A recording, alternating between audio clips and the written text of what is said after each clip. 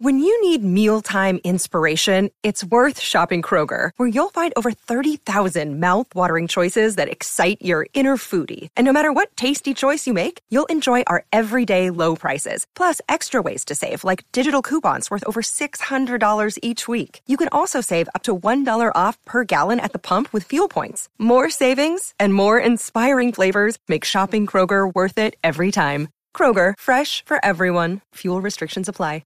I'm trying to elevate small talk to medium talk.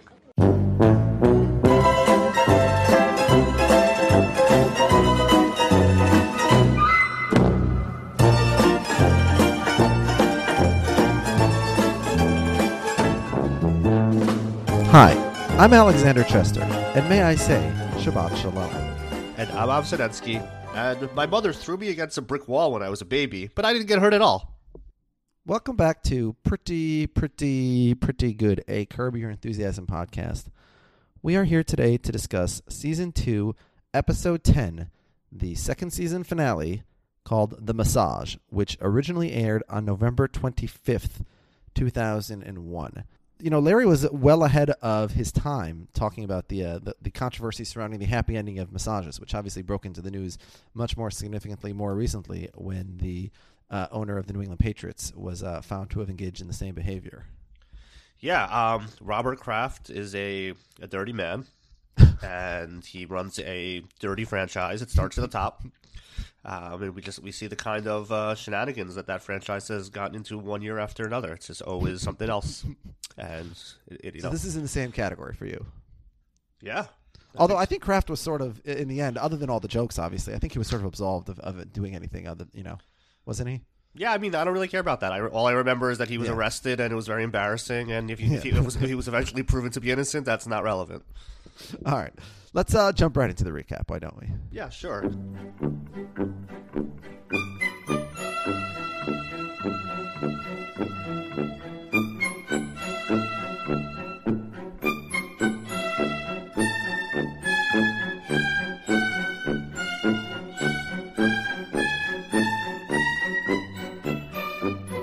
So we're at some sort of business meeting. We see that Jeff is there with Larry, and Julia's there with her agent as well. And Julia's just like, you know what? I don't want to do the show anymore. I'm not excited about it anymore. And Jeff is surprised because he says, it's such a great idea.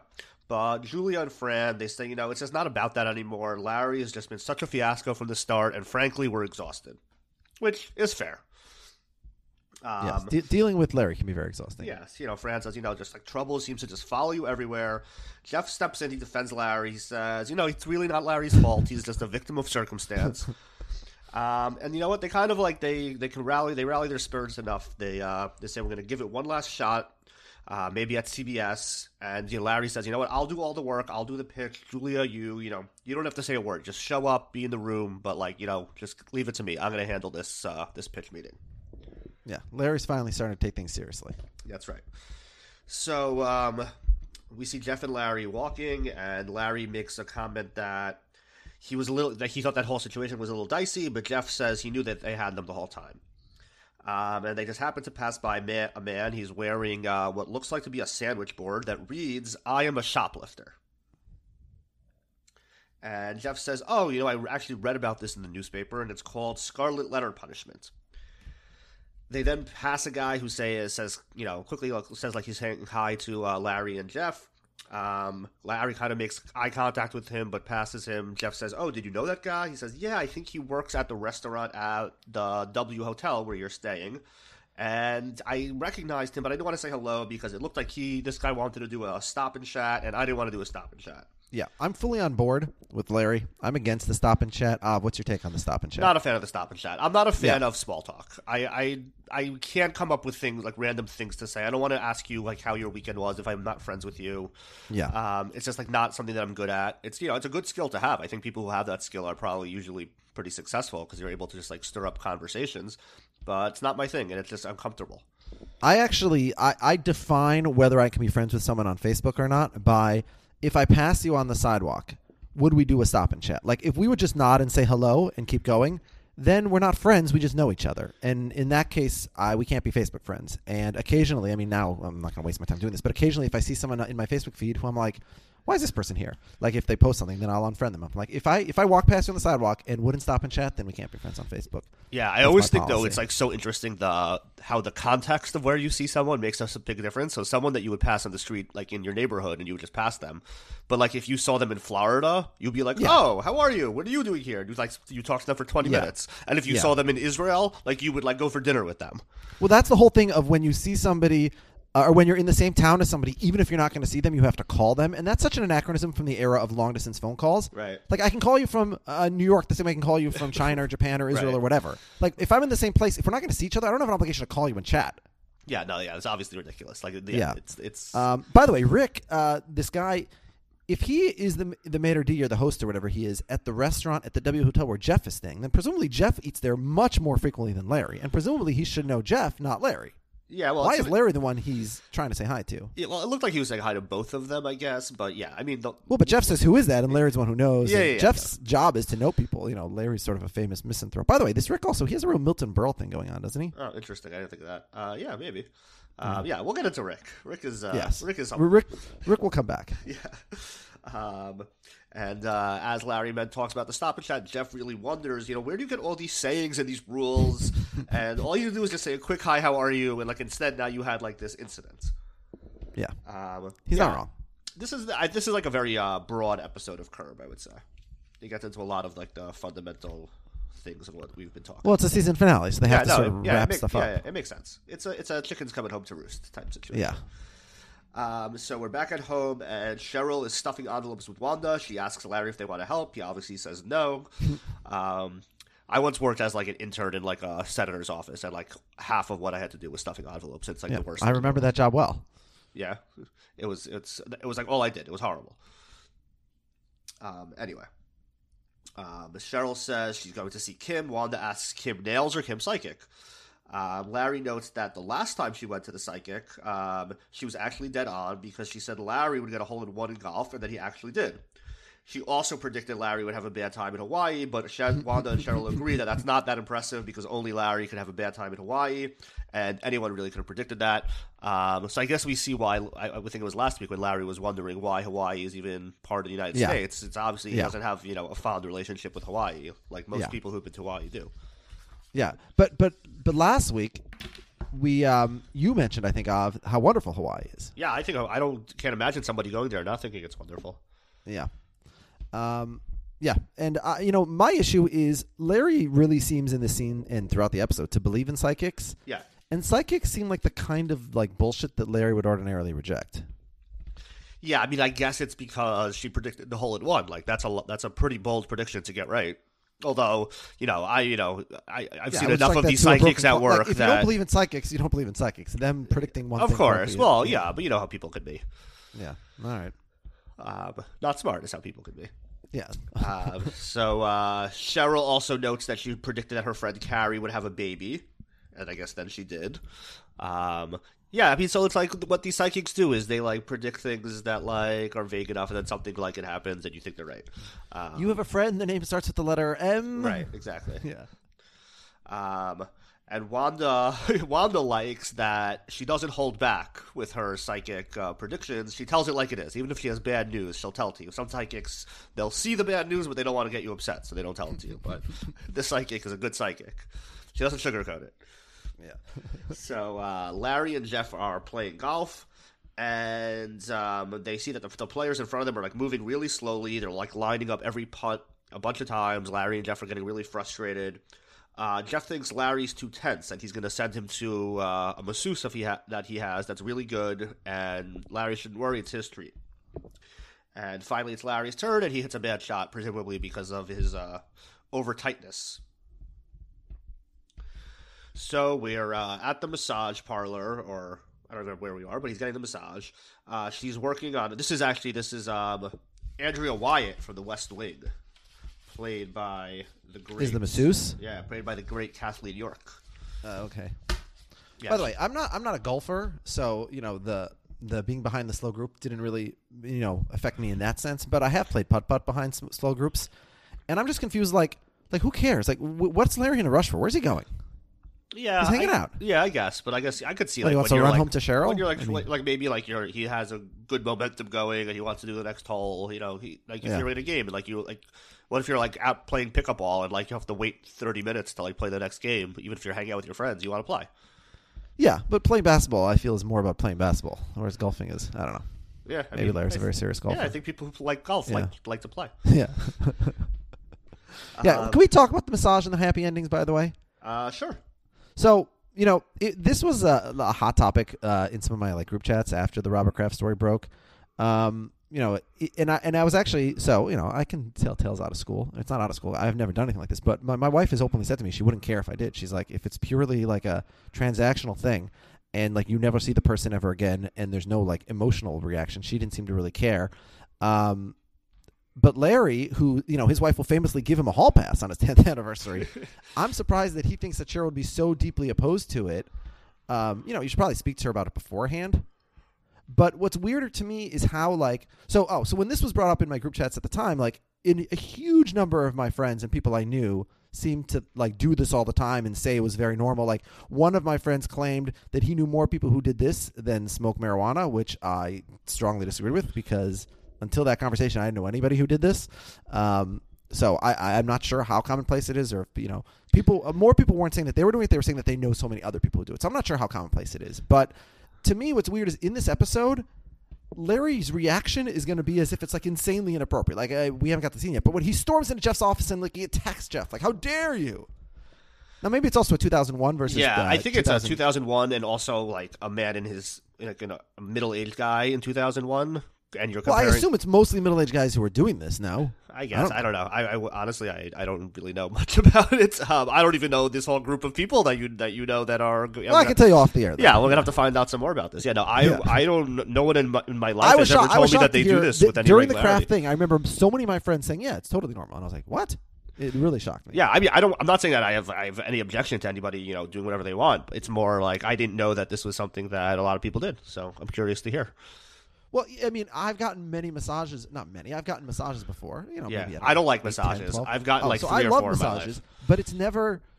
I mean, like I thought that kind of thing happens at a specific kind of location, not at just like every right. Like if you're at a spa, I thought that doesn't happen. They have to go to like certain kinds of places. Right. Well, my insight on massages is that it's like if you imagine a guy who's like the first time he goes to a massage, he goes to like some like $15 Korean massage and he gets a happy ending, and then he's like he's at a resort and he's like, oh my god, the massages here are $300. What's going on at this place? And then he's going to be very disappointed.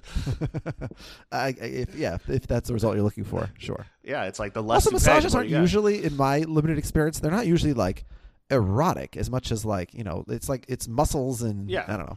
Yeah, well, so if an attractive person is touching you, it could cause with red hair and a star tattoo. Yes, exactly. Well, George was very concerned that he thought it might move. Yeah, it might move, exactly. Yeah. Anyway, so she's working on a tough spot. She's not making any progress. She suggests that maybe his body has a memory of a traumatic event that is causing this pain.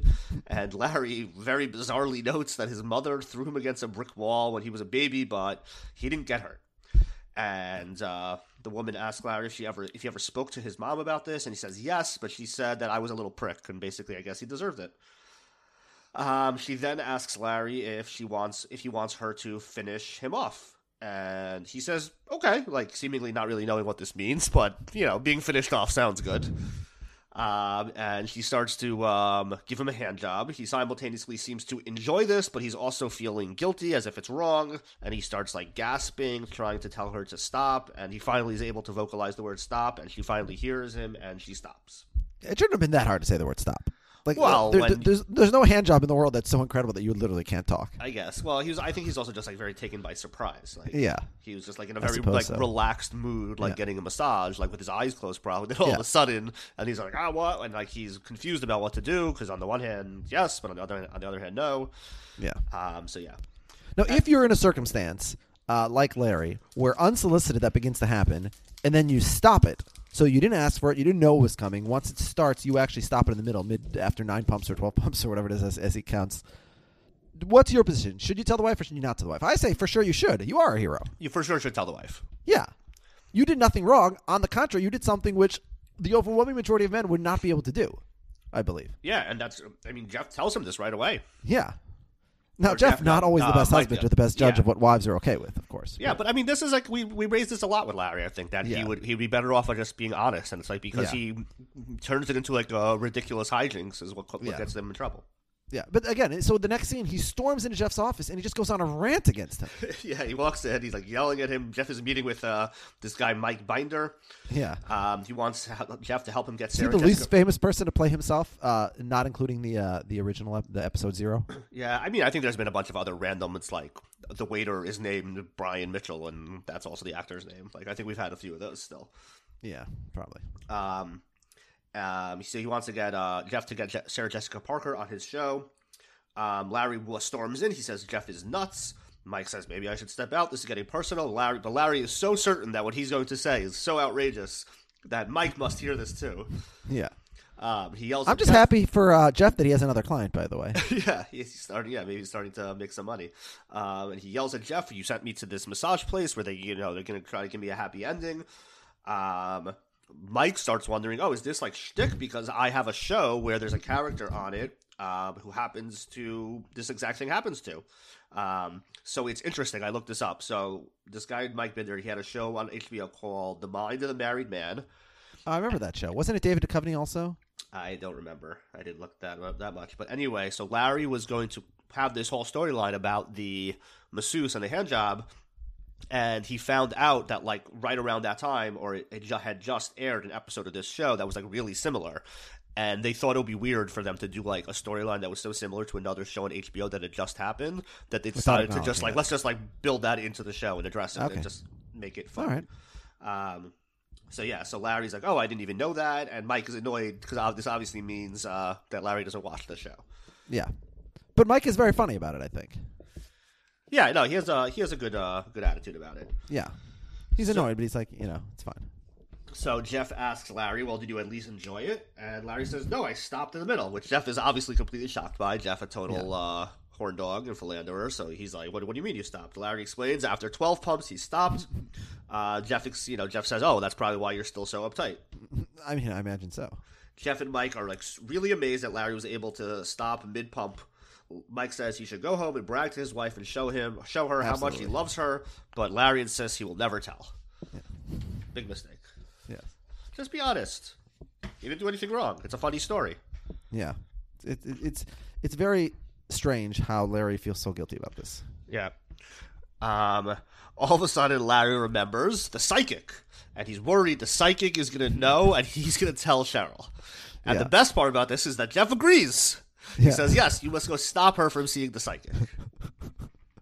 They both agree, yes, this is the only path forward here, is we must stop this meeting with the psychic, because then Cheryl will find out about the non-existent affair. Although I guess, turns out they were right.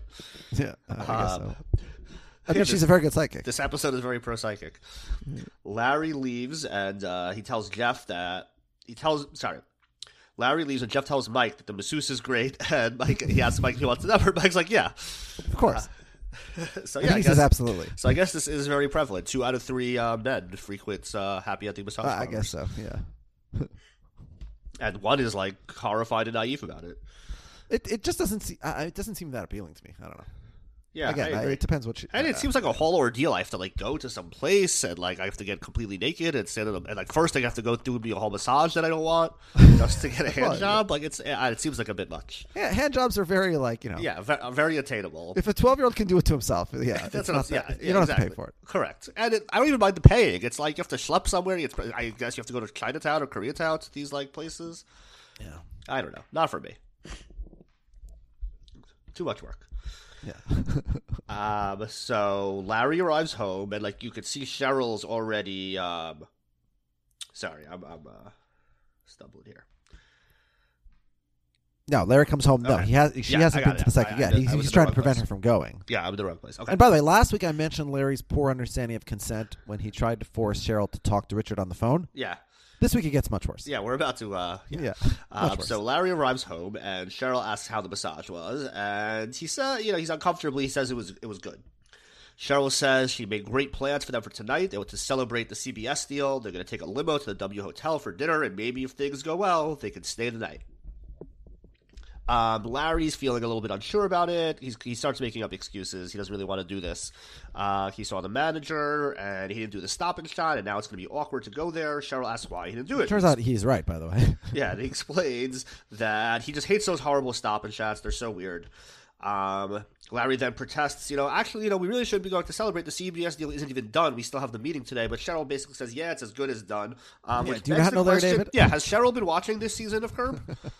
He's sabotaged every deal so far. Yeah. In increasingly ridiculous fashion. Her confidence is not justified. Yeah. So Cheryl notes anyway, I'm running late for my psychic appointment, and she starts heading out. Larry tries to prevent her by offering to fool around instead. Why he thinks this is going to be an appealing offer, I do not know.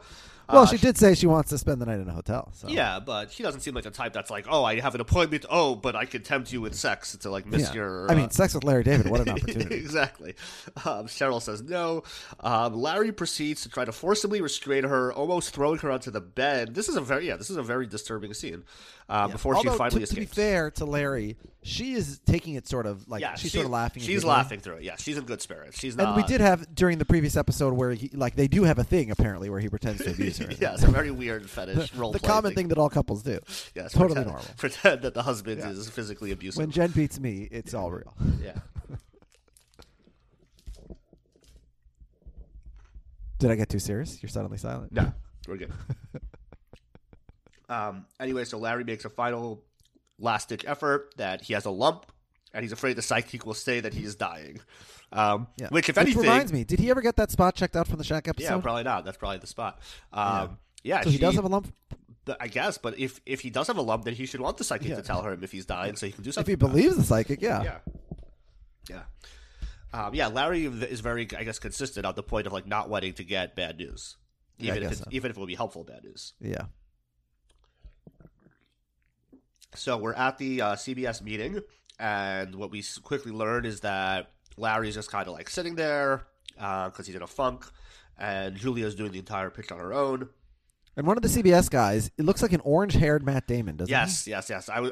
He looked like a combo of Matt Damon and Jesse Plemons.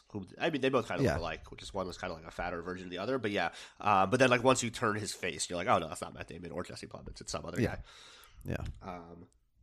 Anyway, the executives love the idea, but everyone's very frustrated by the fact that Larry's being so quiet and not talking. Julia's explaining how it could be so hard to be a typecast actor. She starts telling this story about skiing with her family in Jackson Hole, but as she's telling the story, Larry starts drifting off, and he has a daydream about Cheryl at the Korean psychic, and she's telling Cheryl that she sees her husband getting a happy ending massage where the masseuse pumped 32 times.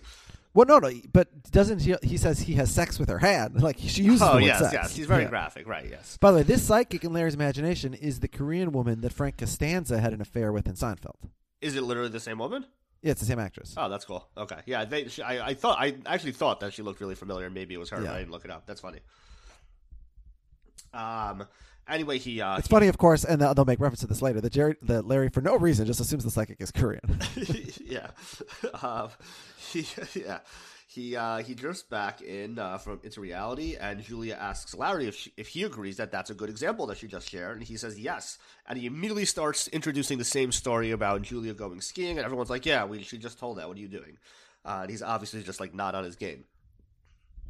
Anyway, it seems to not matter. The CBS execs love the idea. They say they would love to do the show. Everyone's very excited. They're going to get started. But Larry quickly excuses himself and just walks out abruptly. Again, very, very strange behavior. Yeah. He has somewhere to go. But really, he doesn't. Yeah. So we head back home. Larry walks in, and Cheryl asks how it went. He says it went well, and they're going to do the show.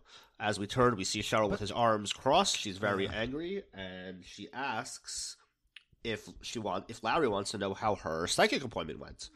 And Larry's kind of doesn't want to know, or he's confused what's going on here. And she proceeds to tell Larry that she knows everything, that she knows that he is having an affair.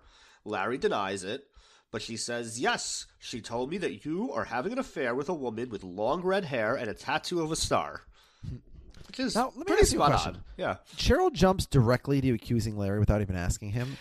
Her I know what you did really mirrors what Larry did in the airport last week.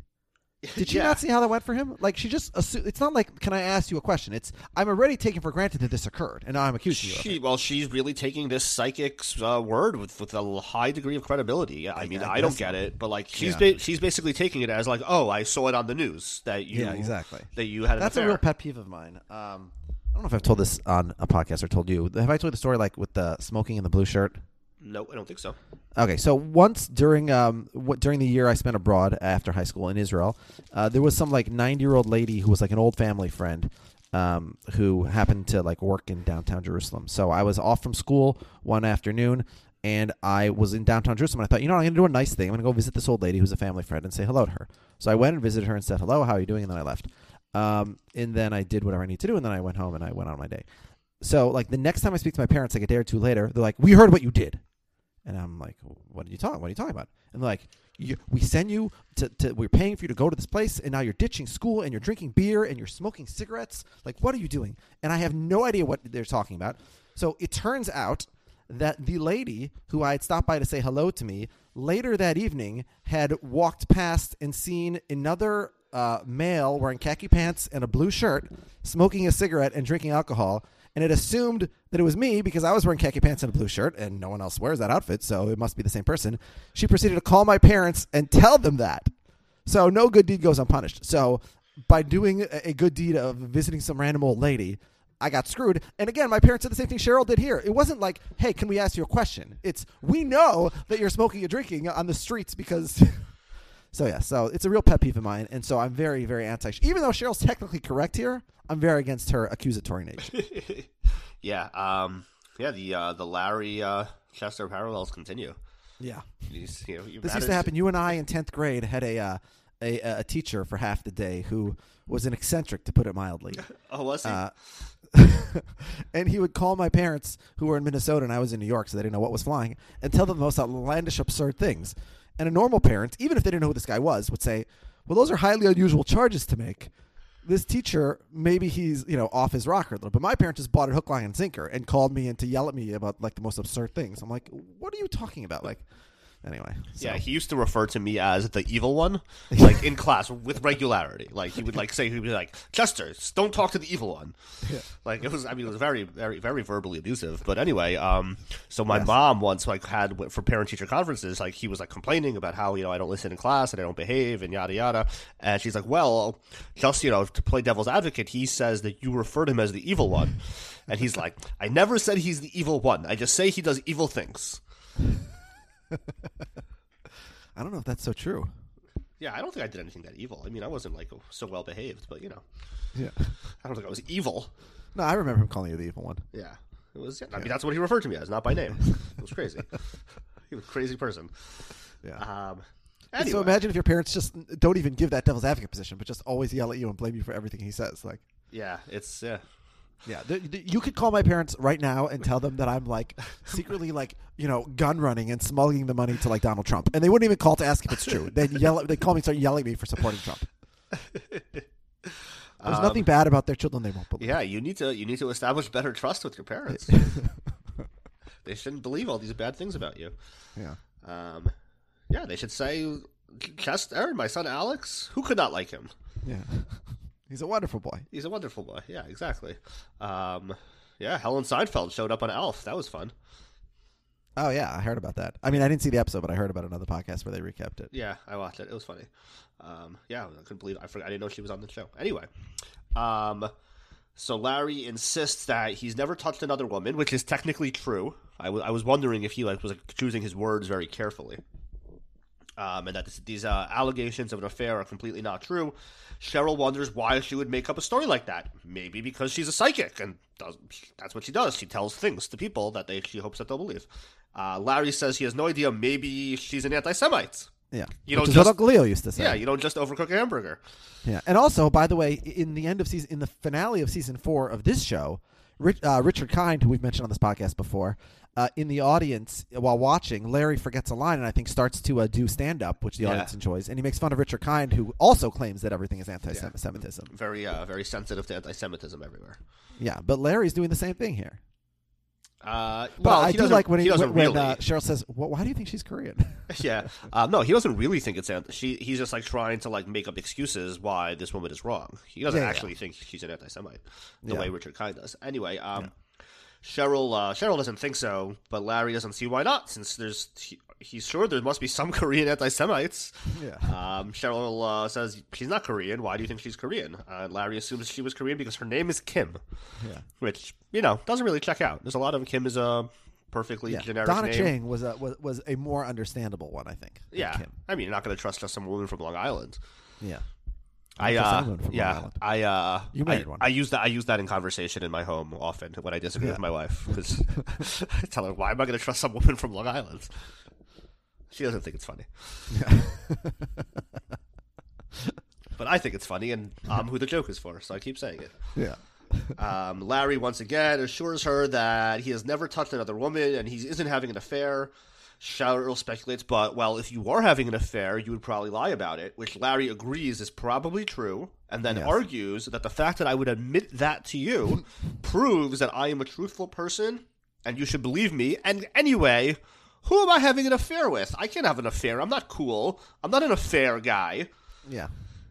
He's right about that. Yeah, and Cheryl agrees. Yeah, you wouldn't be very good at it. Yeah. Having an affair is a lot of work. Yeah, that's my thing. It's like, once again, it's not that I wouldn't be interested in sleeping with some other fine, attractive women out there if there were, put all morals aside. I wouldn't because of the morals. But also, it just seems like a lot of work to maintain the secrecy and the double lives. And, like, where am I fit? I have, like, 3 hours in the middle of my day to go abscond with someone to a hotel somewhere? Like, what's going on here? Work. Yeah, I have stuff going on. Yeah, I don't have that much going on, but yeah. I have enough stuff that I want to do going on, but I don't know. I don't have time for it. Yeah. Anyway, Cheryl's still just like a little bummed out, even though I guess she now believes Larry, but like I guess she just still feels like a little sad about the whole thing. But Larry says, "Come on, we should still go out. We'll have a good time. It'll be a great night. Let's go celebrate the CBS deal now that it looks like it's actually a done deal now that we had the meeting." Which makes a lot more sense than preparing to do it before you have the meeting. Well, it's a little better, but he's had one positive meeting with every network. Yeah. I guess the HBO one was never positive. But. Yeah, I mean, he had a meeting where they basically said, we're going to do the show. Let's start casting. Yeah. Like, that's a pretty good step forward. That's worth celebrating. Yeah.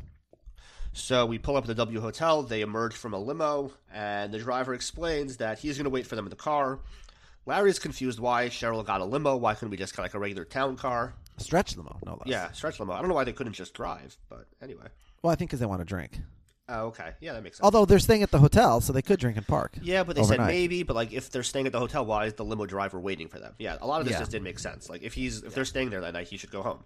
Yeah, a lot of gaps in the logic. Yeah. Anyway, they walk in. They're greeted by Rick from the other day, and Larry makes like a point to say like a nice big hello.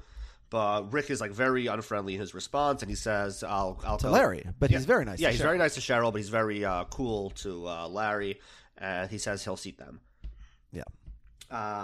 They sit down. Larry remarks that's a little chilly in the restaurant. Now, hold on. I have a question about Rick's motivations because over the course of the next few minutes, we're going to see that Rick sort of had it out for Larry. But if that was the case, like, what was Rick's backup option if Larry didn't attempt to do what he alleges that Larry attempted to do? Because that was like a highly surprising and unusual thing.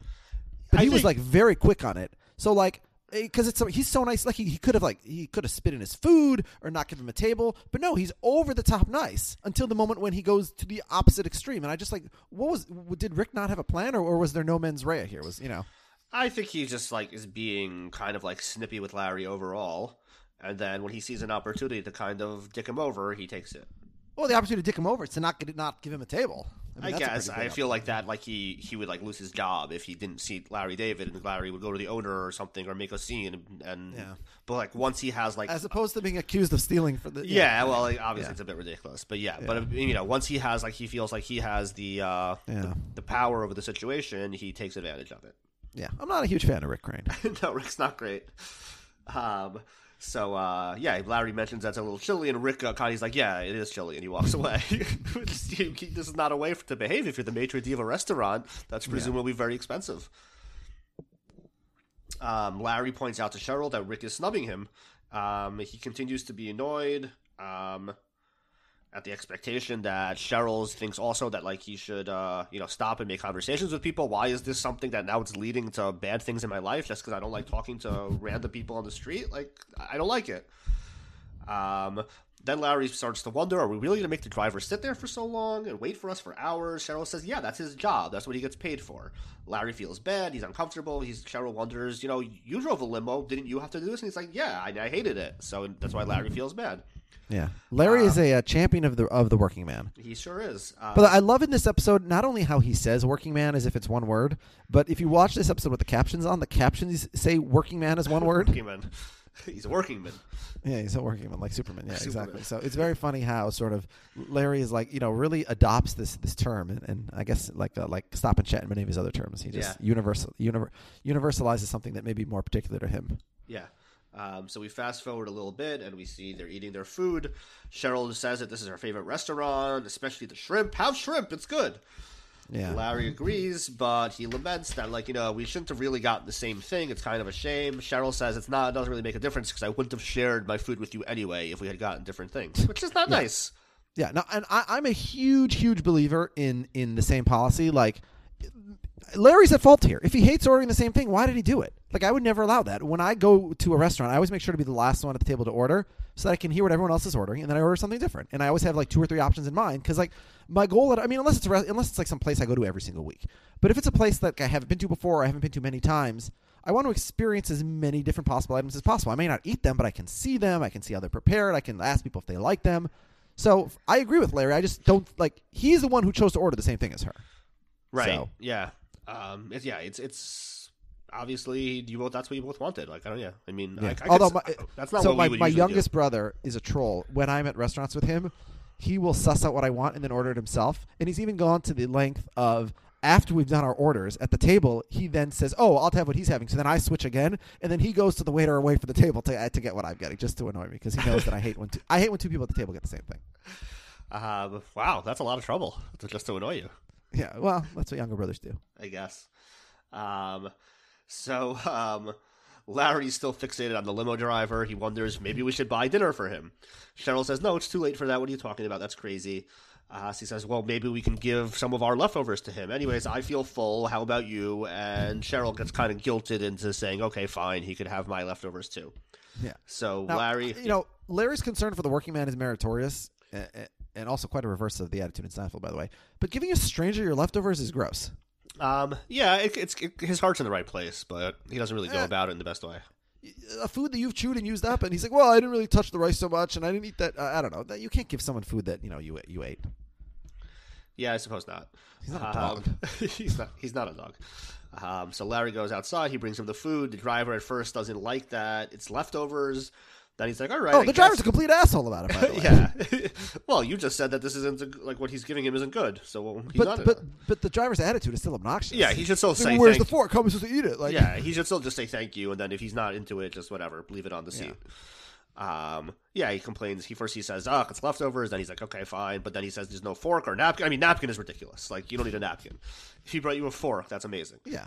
You should probably have in the back of your limo, like, a roll of paper towels or something. Yeah, so Larry says, okay, give me a minute. He heads back in. He grabs a fork and a napkin from another table. He puts it in his pocket.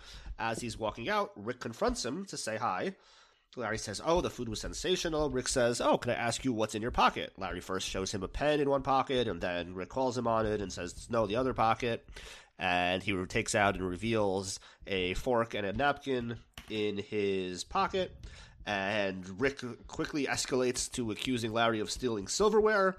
Larry clarifies, no, I'm just trying to borrow it. I want to give it to the driver so that he can eat. I'm going to bring it right back. But Rick says... But he does a very bad job explaining it. Yeah, as we've seen a number of times, right? Yeah, and this is also a corollary of your thing that he always unnecessarily lies when just tell the truth, he won't get in trouble. He kind of does that here. When Rick says what's in your pocket, he fakes the other pocket, says, I don't know, a pen. As if he's trying to hide something. Right. Which I think sort of makes him look a little more guilty. Now, I think Rick knows that he hasn't done anything wrong, and Rick is just out to get him. Yeah, Rick's just out to get him. Yeah. But if he would have presented this in a different way, he's like, oh, yeah, I'm taking this out to, why did he even put it in his pocket is a better question. Yeah, I mean, I guess he knew that, like, he can't just, like, literally walk out holding a fork. Right. Somebody might be like, I would go to the restaurant, I'd go to the manager and say, hey, can I get a fork and I don't know. They also have plastic. They have takeout, obviously, options available. Yeah, I mean, right. They shouldn't really care Yes. what he's doing here. Yeah, it's probably a $5 fork, even if it's an the idea fork. the idea you can get in trouble for carrying a fork around at a restaurant. And by the way, he hasn't even taken it out of the restaurant. He's just in the restaurant still. Attempted it's theft. in his pocket. Yes, it's attempted theft of a $5 fork. Yeah, And and how someone like Larry would not have a lawyer who could take care of this for him is completely bonkers. Yeah. Yeah, there's no sentencing for this. Yeah, the chance of Larry having to go to court is completely impossible. Yeah, this is a crime. Yes. No amount of money can. Anyway, we're getting ahead of ourselves. Yeah. So Larry says, "Okay, I understand what's going on. You're upset about the other day." Rick says, "I don't know what you're talking about." Larry tries to say, "No, I'm just bad at small talk." Rick says, "No, I'm calling the police." So the police arrive, and they explain that Larry will be appearing in court on a certain date before Judge Katz. And they, Cheryl and Larry walk out, and they realize, oh my God, we forgot about the driver. He's been sitting here this whole time. He was waiting for me to bring him a fork for his food, and he's been out of luck. He's just sitting there waiting. Food is probably cold by now. He's having a terrible day. Another complaint.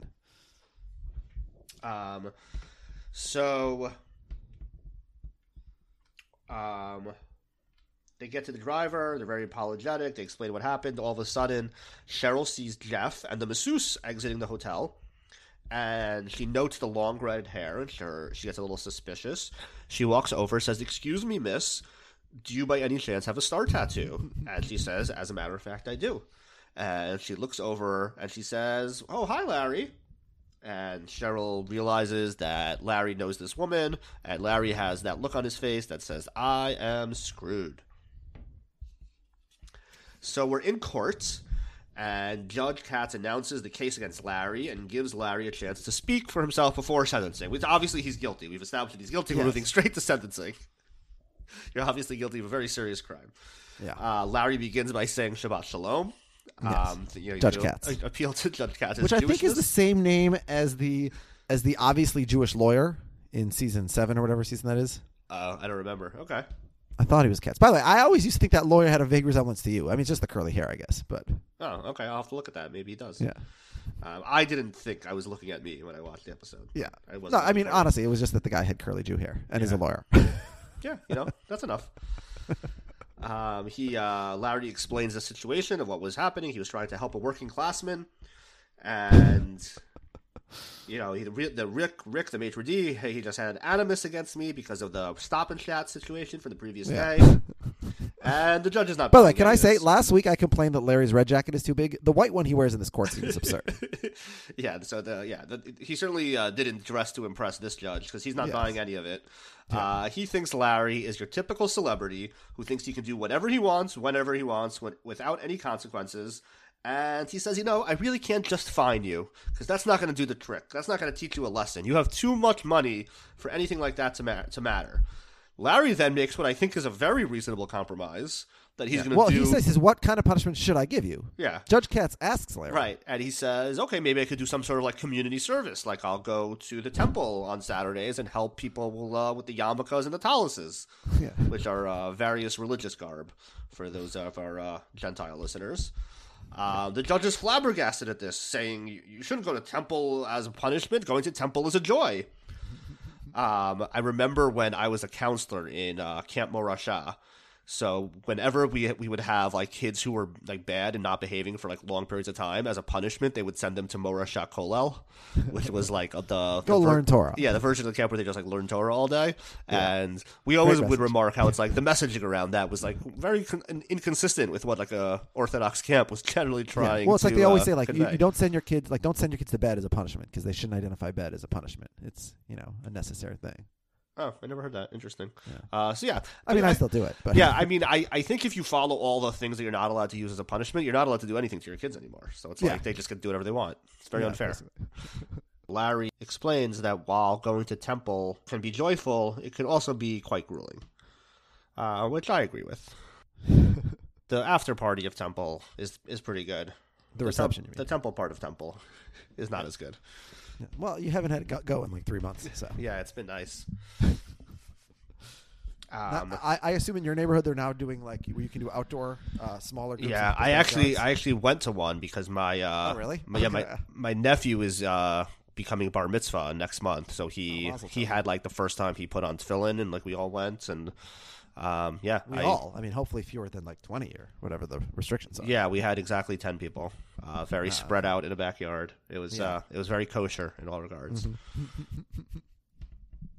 Yeah, but like people for whom it's important are making tremendous efforts to gather for prayer, and I think that's a wonderful thing. But like it's sort of interesting to me, like the assumption that certain people are going to like jump through these tremendous hoops is like, like when there was all the perks associated, people weren't showing up. So now that you've stripped all the perks. Yeah. It's what they've created is a version of shul that I'm not remotely interested in. So yeah. Although there are some perks. So for example, there's no more rabbi speeches. Right. Yeah. Instead, I've been going to like a small kiddush get together at the same time as shul or a little bit after with like 5 or 6 friends. We just so I went to a kiddush last Saturday morning. I was debating with my wife, should I go to this backyard service? And she said to me, she says, listen, in a month and a half we're having another baby, and your days of sleeping in ever are going to be gone for a while. So if you can manage to sleep in on the Saturday while our kids play with each other, I think you should do it. So I got out of bed at like 11 on Saturday and proceeded over to a small sort of outdoor small social gathering like you were just referencing. And I was thinking, like, I feel guilty that I wake up, don't go to services, go straight here. And so the first couple of people that I saw, I said, oh, did you go to services today? Like, which one did you go to? Because everybody's going to different people's backyards. And they're like, no, I just woke up. So I felt better about myself. Yeah, the people know what they want. Yeah. Anyway, so the judge says that he is going to give Larry a sentence that ensures that Larry will never do anything like this again. And we cut to a shot of Larry walking up and down the street in front of the W Hotel where he had stolen the silverware. And like the man we saw earlier in the episode, he is wearing a sandwich board that says in large letters, "I steal forks from restaurants." And wouldn't you know it, but it's at this very moment that we see all of Larry's enemies, past and present, from the course of the season, all arrive one by one at the hotel to dine in this very restaurant on this very night. There's the network symposium tonight. Yeah, exactly. We have Alan Wasserman and Michael Halbreich from HBO. Who have justifiable reasons to be mad at Larry. Yes, Larry says he didn't beat his wife, and he asks Larry if he enjoyed the shrimp. Next, we see Lane Michelson for ABC. Larry tells him it was a water bottle in my pants. Yeah. And then he says, here's a question for Who Wants to Be a Millionaire. What idiot runs ABC? And finally, last but not least, the CBS execs from the other day who had just agreed to do a show with Larry. And he protests and he explains the long story. I was trying to help a driver, a working man, so he wouldn't have to eat with his hands. Miss CBS bigwig. And because they mutter as they walk past, like, what a loser, I'm so glad we're not working with him. And it's very confusing to me, like, I understand why the HBO guys and the ABC guys are mad at Larry, but why are the CBS guys so upset that they want to cancel the deal? Like, last time they saw Larry, they were excited about it. So even if they think that Larry pilfered a fork, they no longer want to be in business with him for that? Well, I'm sure that they have much bigger criminals that they're doing deals with. Yeah, but this is, like, very embarrassing. So they therefore the writer of a show does. Who cares? No, I agree. It's just like he comes off as extremely pathetic in this. For sure. But they actually say, you hear them muttering like that the deal's off now. Yeah. No, that's a bit too far. But I guess they still want to be in business with him. Yeah, they want Julia, don't they? You would think. Yeah. You would think. But if Larry David has to come along too, a lot of people seem to just not want to get in on that. Yeah. So the episode ends. Larry did not make a show with Jason or with and our season comes to an end. I was going to say the only person who we didn't see at that very end montage was Jason. Or it would be nice. It would be nice if Jason and Julia went out to dinner also. Yeah. Or maybe Jason's like the guest speaker at the network symposium, something like that. Yeah, would have been nice to see him. Yeah, and then Jeff would come in with a masseuse. Yes. All right. So.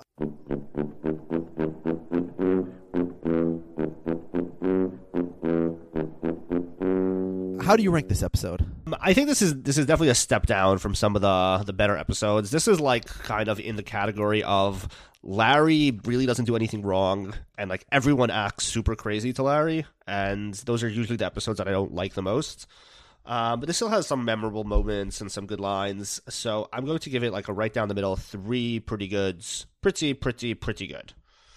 Yeah, I'm very close to. I'm going to give it 2.5. Pretty good. I've been ranking all the episodes also, and I slotted this one right behind Beloved Aunt, which I retroactively raised from 2 to 2.5 because I can't have a 2.5-star episode, obviously, behind a 2. Pretty good episode. But, I have this one 2.5, so it's definitely worse than the last couple we've seen.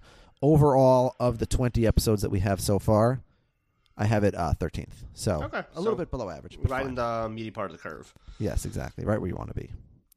And by the way, so for the first 20 episodes, that means we have, for those counting at home, we have 2 5-star episodes, 2 4.5-star episodes, 2 4-star episodes, 3 3.5-star episodes. By star, of course, I mean pretty. 1 3-star episode, 3 2.5-star episodes, including this one, 4 2-star episodes, 2 1.5-star episodes, and 1 1-star episode. And may we never have another again. Yeah, I hope not. All right, so that seems like a By the pretty... way, honestly, even like the least good episode, at least according to our rankings, which was Affirmative Action, is not like bad at all. I think it's better than the worst episodes of like Seinfeld, for example. Yeah, and probably better than some of the later season episodes that are really not good. Of Curb, yeah.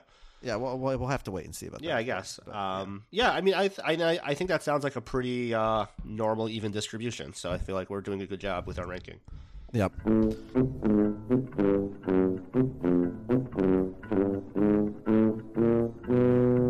All right, who is your come with guy of? So I didn't have an obvious standout here, so I think I'm going to go back into the controversy well again. And I think it's a fitting come with guy for the season 2 finale. And I'm going to go back to Larry. Because I think, as we said, this is another episode where his heart at least is really in the right place throughout this episode. He gets thrown into this massage thing. He didn't really know what it was. He tries to like do the right thing, and then I don't know, whatever. He just puts himself in a bad situation, but his heart's in the right place. He wants to help the limo driver. He seems to find himself in trouble, but he's trying to do the right thing. And I think too often Larry David is labeled as an asshole, and sometimes he just has bad social skills. Yeah. You have shy asshole confusion. I'm not, even though I did do it last episode, and now this is the third time that one of us has done it, I'm not a big fan of making Larry the come with guy. I'm not a fan of it either. I didn't enjoy doing it. No, but there is nobody. This is going to hurt me more than it hurts you, that kind of thing. There's really nobody here. I guess I'll give it to Mike Binder. Okay, yeah. First of all, it's good to see another client for Jeff. And Mike seems like a very affable fellow. Like, he rejects Larry's attempt to be affable. Right when Larry first comes in, he's like, "Oh, no need," and then he's up for the happy ending massages. Definitely, we know he's up for a good time. Yeah, so he will come with and do just about anything it looks like. So that's fair. Yeah, Mike Binder with like the least amount of effort ever for someone to get this award, I think. Yeah, and we'll never see him again. Yeah, and everyone is just so mean to Larry in this episode. He doesn't do anything wrong. He gets vilified by everyone. Yeah, well, Mike is nice to him, so that's why he's my come with. Mike is the only one that's nice. That's true. Yeah.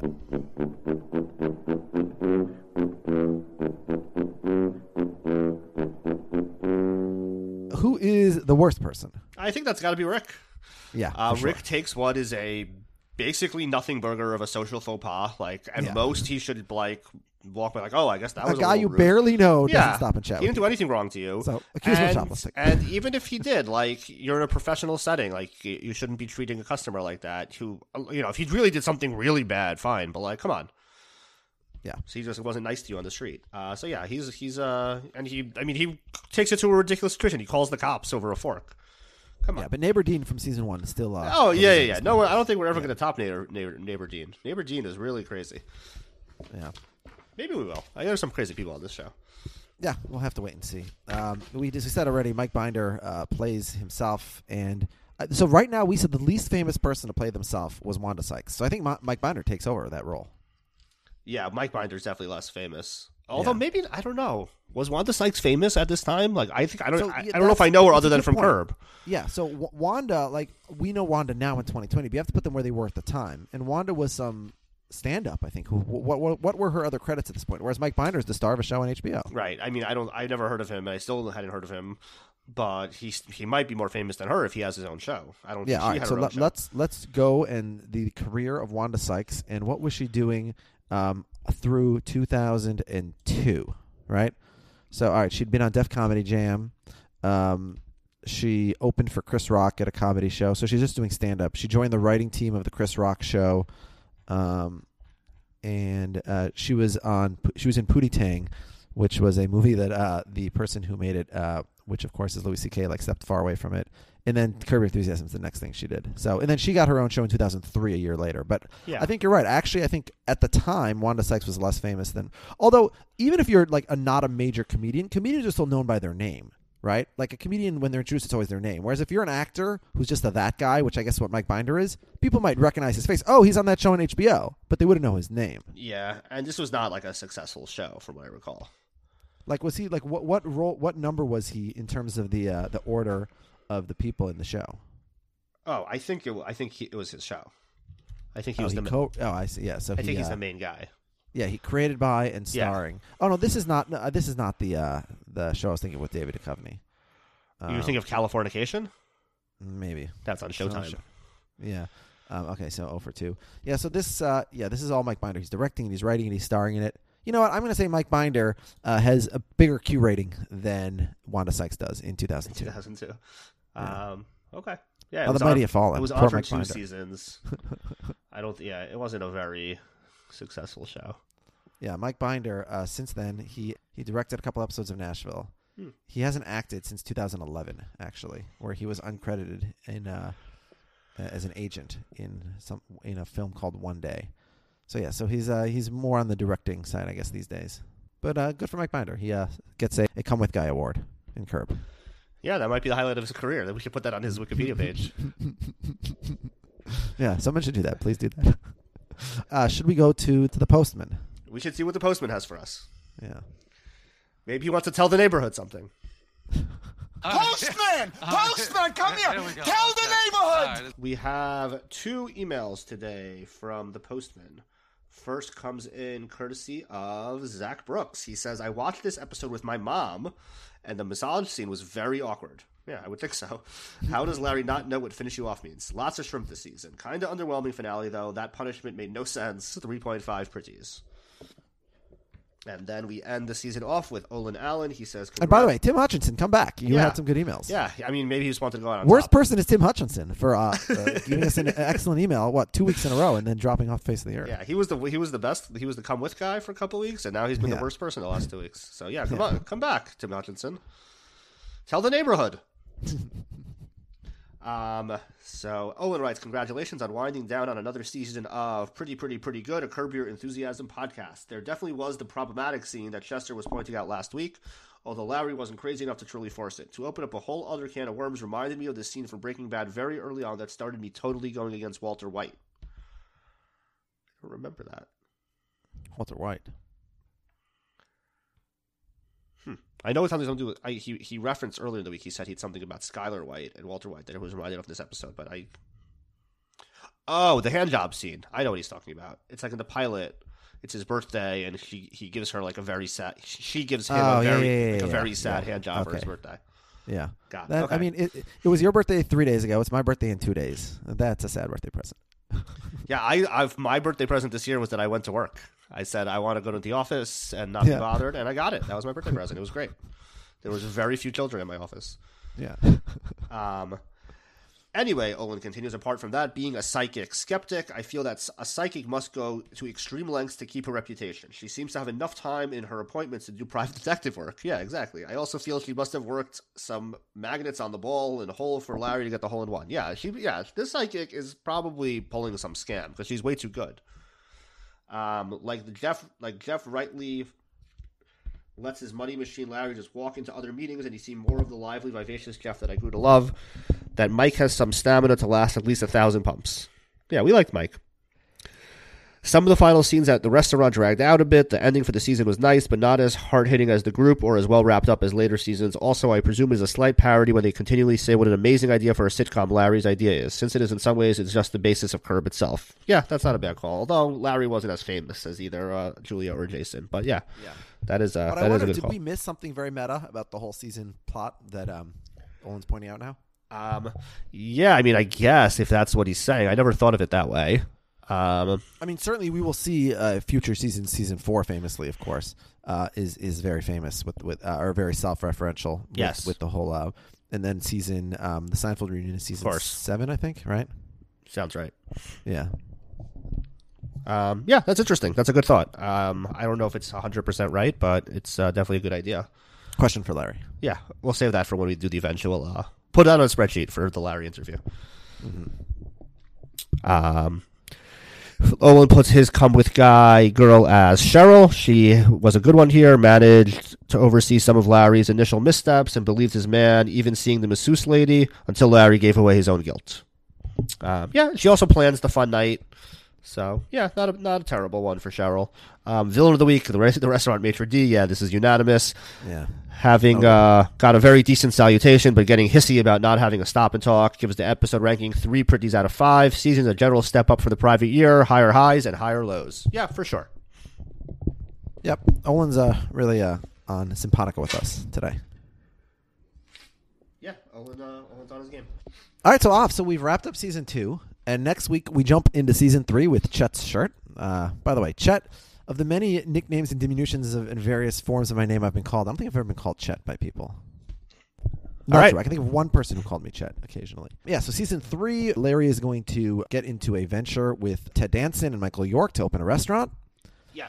He's also going to be cast in a Martin Scorsese movie. Yeah, this is going to be like our first season that has like a real... I guess no, that's not true. This but I feel like the restaurant even is like more of like a week-to-week storyline than this one was.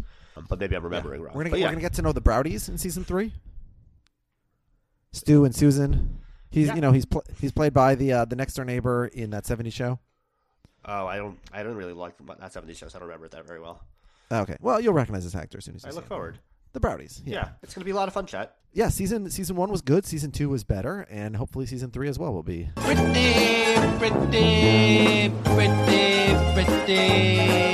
good.